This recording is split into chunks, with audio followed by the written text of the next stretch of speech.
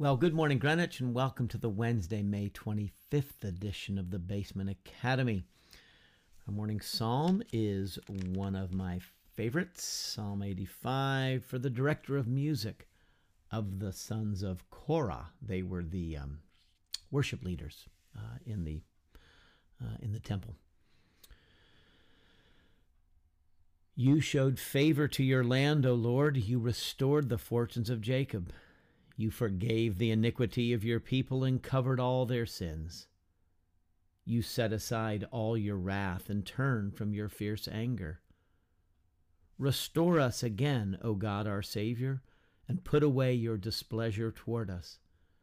Will you be angry with us forever? Will you prolong your anger through all generations?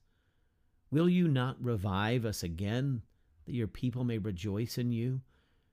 Show us your unfailing love, O Lord, and grant us your salvation. I will listen to what God the Lord will say. He promises peace to his people, his saints, but let them not return to folly.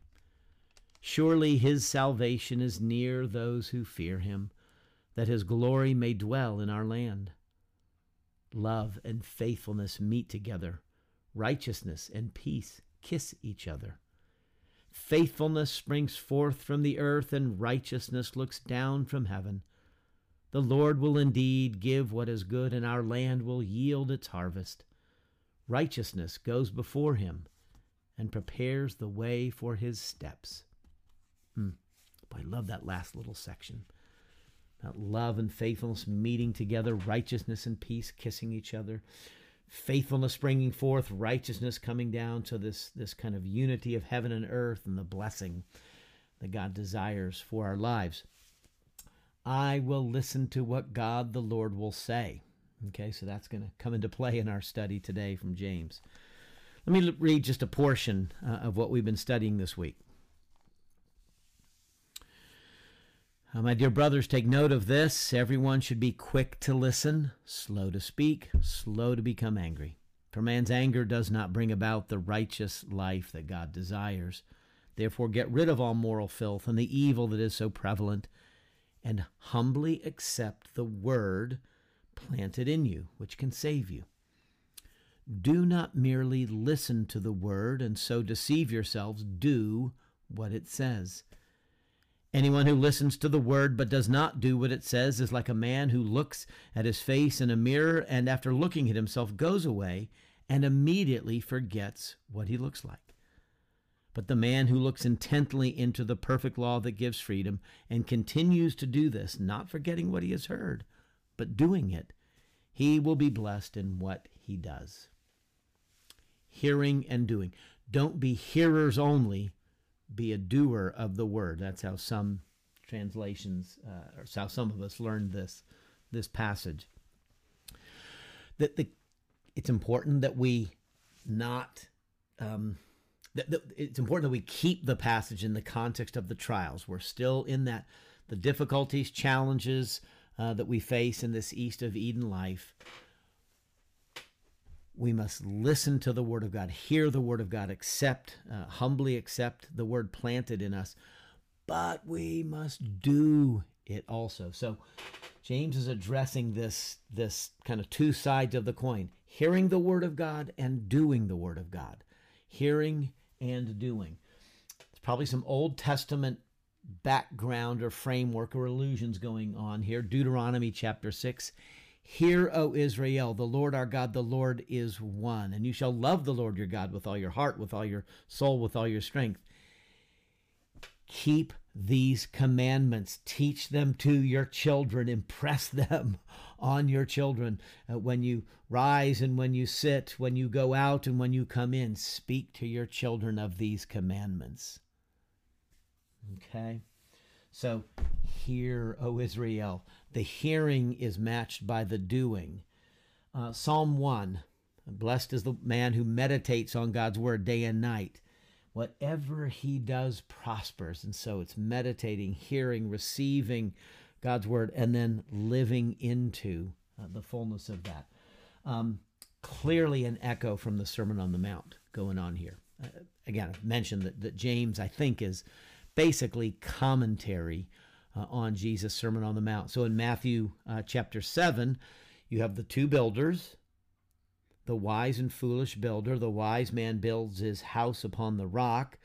So when the storm comes, there's the trial, right? So when the storm comes, that house that has foundation, that's been built upon the rock, that will stand. But the house that's built on the sand, it will be destroyed in the storm.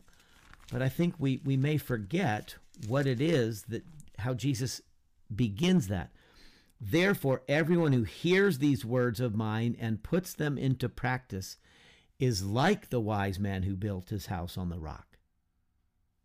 But everyone who hears these words of mine and does not put them into practice is like a foolish man who built his house on sand. The context of that little parable there, that image Jesus gives, is the storms. It's not if the storms come, when the storms come, when the rain beats down, when the waters rise, when you're in trial, when you're being tested, if you've not built your life upon the Word of God, if you haven't heard the Word and begun to put it into practice, the trial is going to overwhelm you. The storm will overwhelm you. James kind of introduces a different illustration here. So he's kind of the echo of the wise and foolish builders. He talks about looking at a mirror. So if you listen to the word but don't do what it says, you're like a person who looks in the mirror and after looking at yourself, see that your hair's all messed up. Maybe you have a little barbecue sauce, on your chin or something like that. You look at yourself in the mirror, but you don't pay attention to it. You don't amend, you don't do anything with that. So reading the word but not responding to the word, listening to the word but not responding to the word, is like the foolish person who looks in the mirror and then does nothing about amending their appearance, addressing their appearance. So again, there's kind of a folly that is noted there. Okay. Biblically speaking, theologically speaking, unless you do, you have not heard. Okay? Unless you do, you have not heard. We know this to be true in family life. We speak to our children. Hey, kids, pick up your rooms before you come to dinner. Okay, Mom. They come to dinner. You go to tuck in for bed, and the rooms are not picked up. Didn't you hear what I said? Yeah, I heard you. Well, it doesn't appear that you heard me.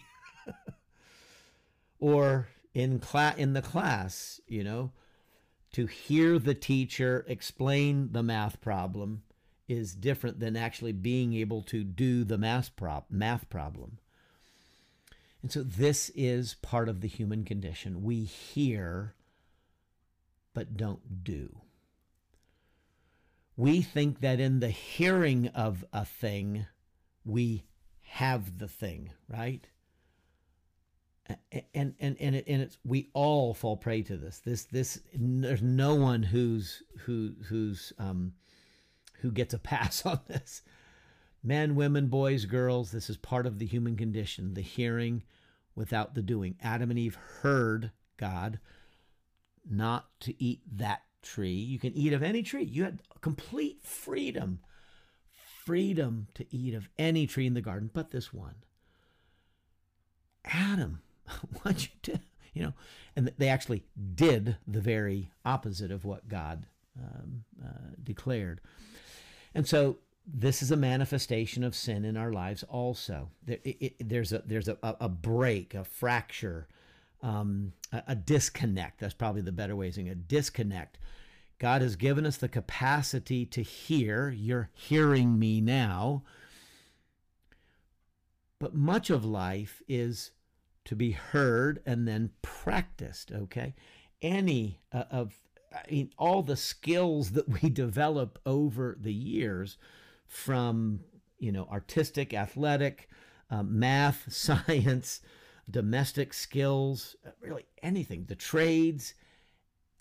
It requires a hearing and then a doing. And so obedience is always the game. Practicing what you've heard and learned is always the game. Interestingly, in the Greek language, in our Greek New Testament, the word hear is akouo, or like acoustics, right? So listening or hearing has to do with akouo. That's the root word, where we get our word acoustics, sound. Obedience is hupakouo, like hyper hearing, okay? The hoop is like where we get our hyper. And so, or actually it's technically hupo, it's to sit under, okay? Hyper is being above, hupo is to be under. So hupakouo, obedience, is to be under the sound of the word of God, to be under the sound of the mother or father, to be under the sound of the teacher, to listen, to hear, and then do. To be under that word is to do the word, okay? So we sit under the teachings of Jesus. We receive these teachings as from above, but to receive the teaching is to do the teaching, is to live the teaching, right? So sorry for that. Hypo and hyper are two different words, two different prefixes. So obedience is always the game. Remember how Jesus commissions his followers? Go to all nations and make disciples of all nations, baptizing them in the name of the Father, Son, and Holy Spirit, and what? Teach them to obey or observe or to keep all the things I have taught. And so James points out this notion of self-deception. Do not merely listen to the word and so deceive yourselves. Do what it says. And then he tells the story of the mirror, looking to the mirror. The person, you have deceived yourself. You've looked into the mirror. You've seen that you need some attention, need to comb your hair and wash your face. You deceive yourself. Just because you've become aware of the thing does not mean you have done the thing. To become aware that there is sin in your life and a need and a falling short does not address the need. You need to turn and embrace Jesus, the Christ. You need to embrace him and put your trust in him and begin to follow him, okay? To hear that you need to forgive somebody for the offenses that they've brought against you does not mean you have forgiven them. How does our Lord's Prayer say it? Forgive us our debts as we forgive our debtors. And at the end of that prayer in the Sermon on the Mount, remember he said, if you do not forgive your brother, I will not forgive you. And so there's this connection. We want the forgiveness, but we don't want to extend the forgiveness. So to receive the forgiveness is to extend the forgiveness. And so there's this deception. We think we can hear and we've understood. You may understand cognitively, but there is a practice that needs to be in your life. And so I like to lift this up, and this runs the risk of having you turn off your computer in a couple minutes, or your iPhone if you're listening on the podcast. The danger of many Bible studies.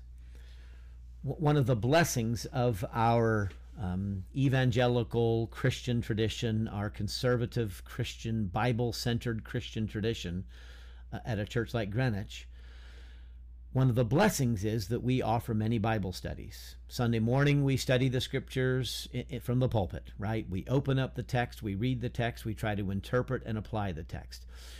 But we, like many churches of our tradition, have Bible studies throughout the week. Men's studies, women's studies, youth studies. We have a thing called the Basement Academy where the pastor teaches daily, taking the word and trying to unpack it.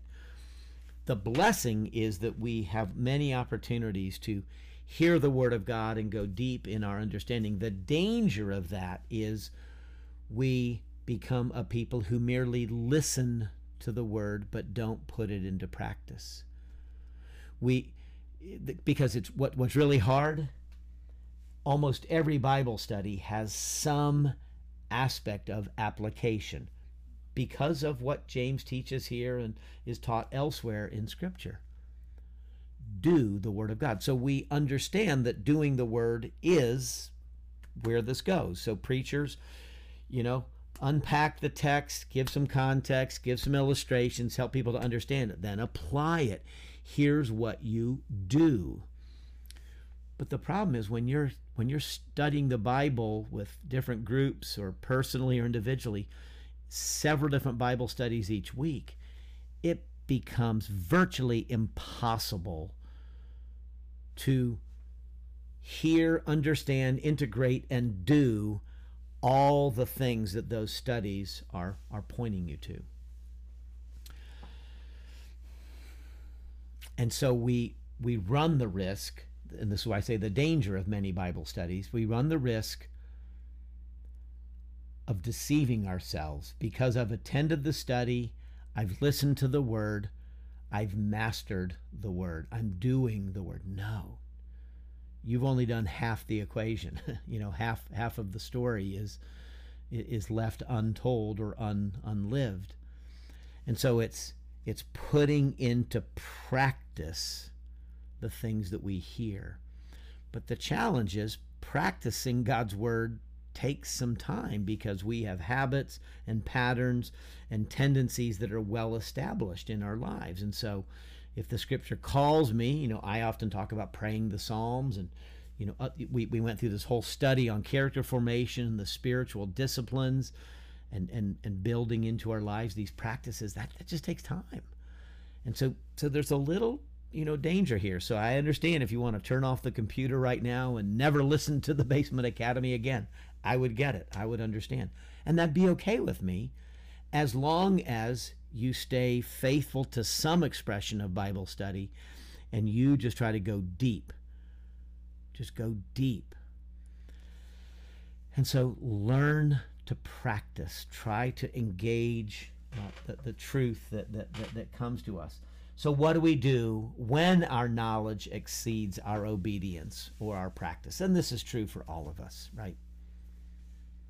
This is true for all of us. Our knowledge of the faith, our understanding of the faith far exceeds our obedience and our practice. And so this is why, James talks about putting a tight rein on our tongue. Because we can all talk a good game. Oh, yeah, I went to study, went to church, great sermon. Boy, it was a great Bible study, etc. We talk a good game. and so this is why this passage ends kind of strangely.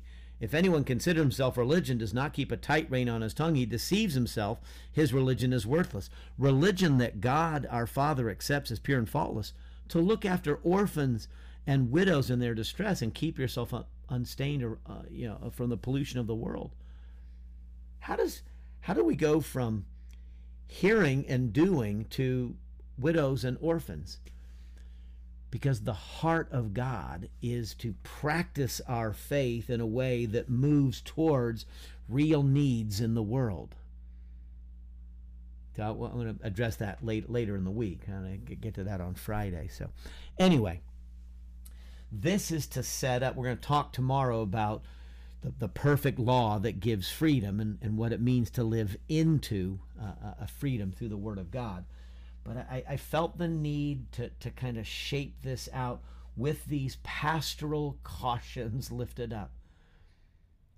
Better than attending 3, 4, or 5 Bible studies a week, as good as that is, better might be to attend church, give your attention to the sermon, and maybe one additional, and try to go deep. Do a few things well. Apply what you have learned before you try to learn more. Okay? So let me stop there. Not trying to spank, trying to encourage. But let's at least, hopefully you'll listen one more study till tomorrow when we talk about the perfect law that gives freedom. So let's pray. Father, thank you. Thank you for the many Bible teachers and pastors and leaders that have shaped us and continue to shape us through each day and through the years of our lives. We thank you for those godly women and men who have studied and bring your word to us. Oh, how thankful I am for Skip and Charlie and Mike and Doug and Frank and my seminary professors. Oh, how I thank you for the ways in which, and for Eric and Austin and others who carry your word to us here at Greenwich. Thank you for your word. It changes our lives. Forgive us when we fall short of putting into practice. And so, Lord, guide us, guard us, deepen us, lead us into a fuller obedience and faithfulness, practicing the wonderful words of life that we hear from Scripture. Thank you for James and the way he teaches us through this image of the mirror. And so as we gaze upon your word today, Lord, we want to recognize, we want to keep looking, and we want to do so that we might be blessed in all that we do. So watch over us, Lord, as we head into the rest of this day, praying in the name of the Savior, who taught us to pray together, saying, Our Father, who art in heaven, hallowed be thy name. Thy kingdom come, and thy will be done on earth as it is in heaven. Give us this day our daily bread, and forgive us our debts, as we forgive our debtors. And lead us not into temptation, but deliver us from evil. For thine is the kingdom and the power and the glory forever. Amen. May Jesus, the living word, full of grace and truth, manifest himself through his Spirit in your life in gracious acts of truth and life and mercy this day and forevermore. Amen.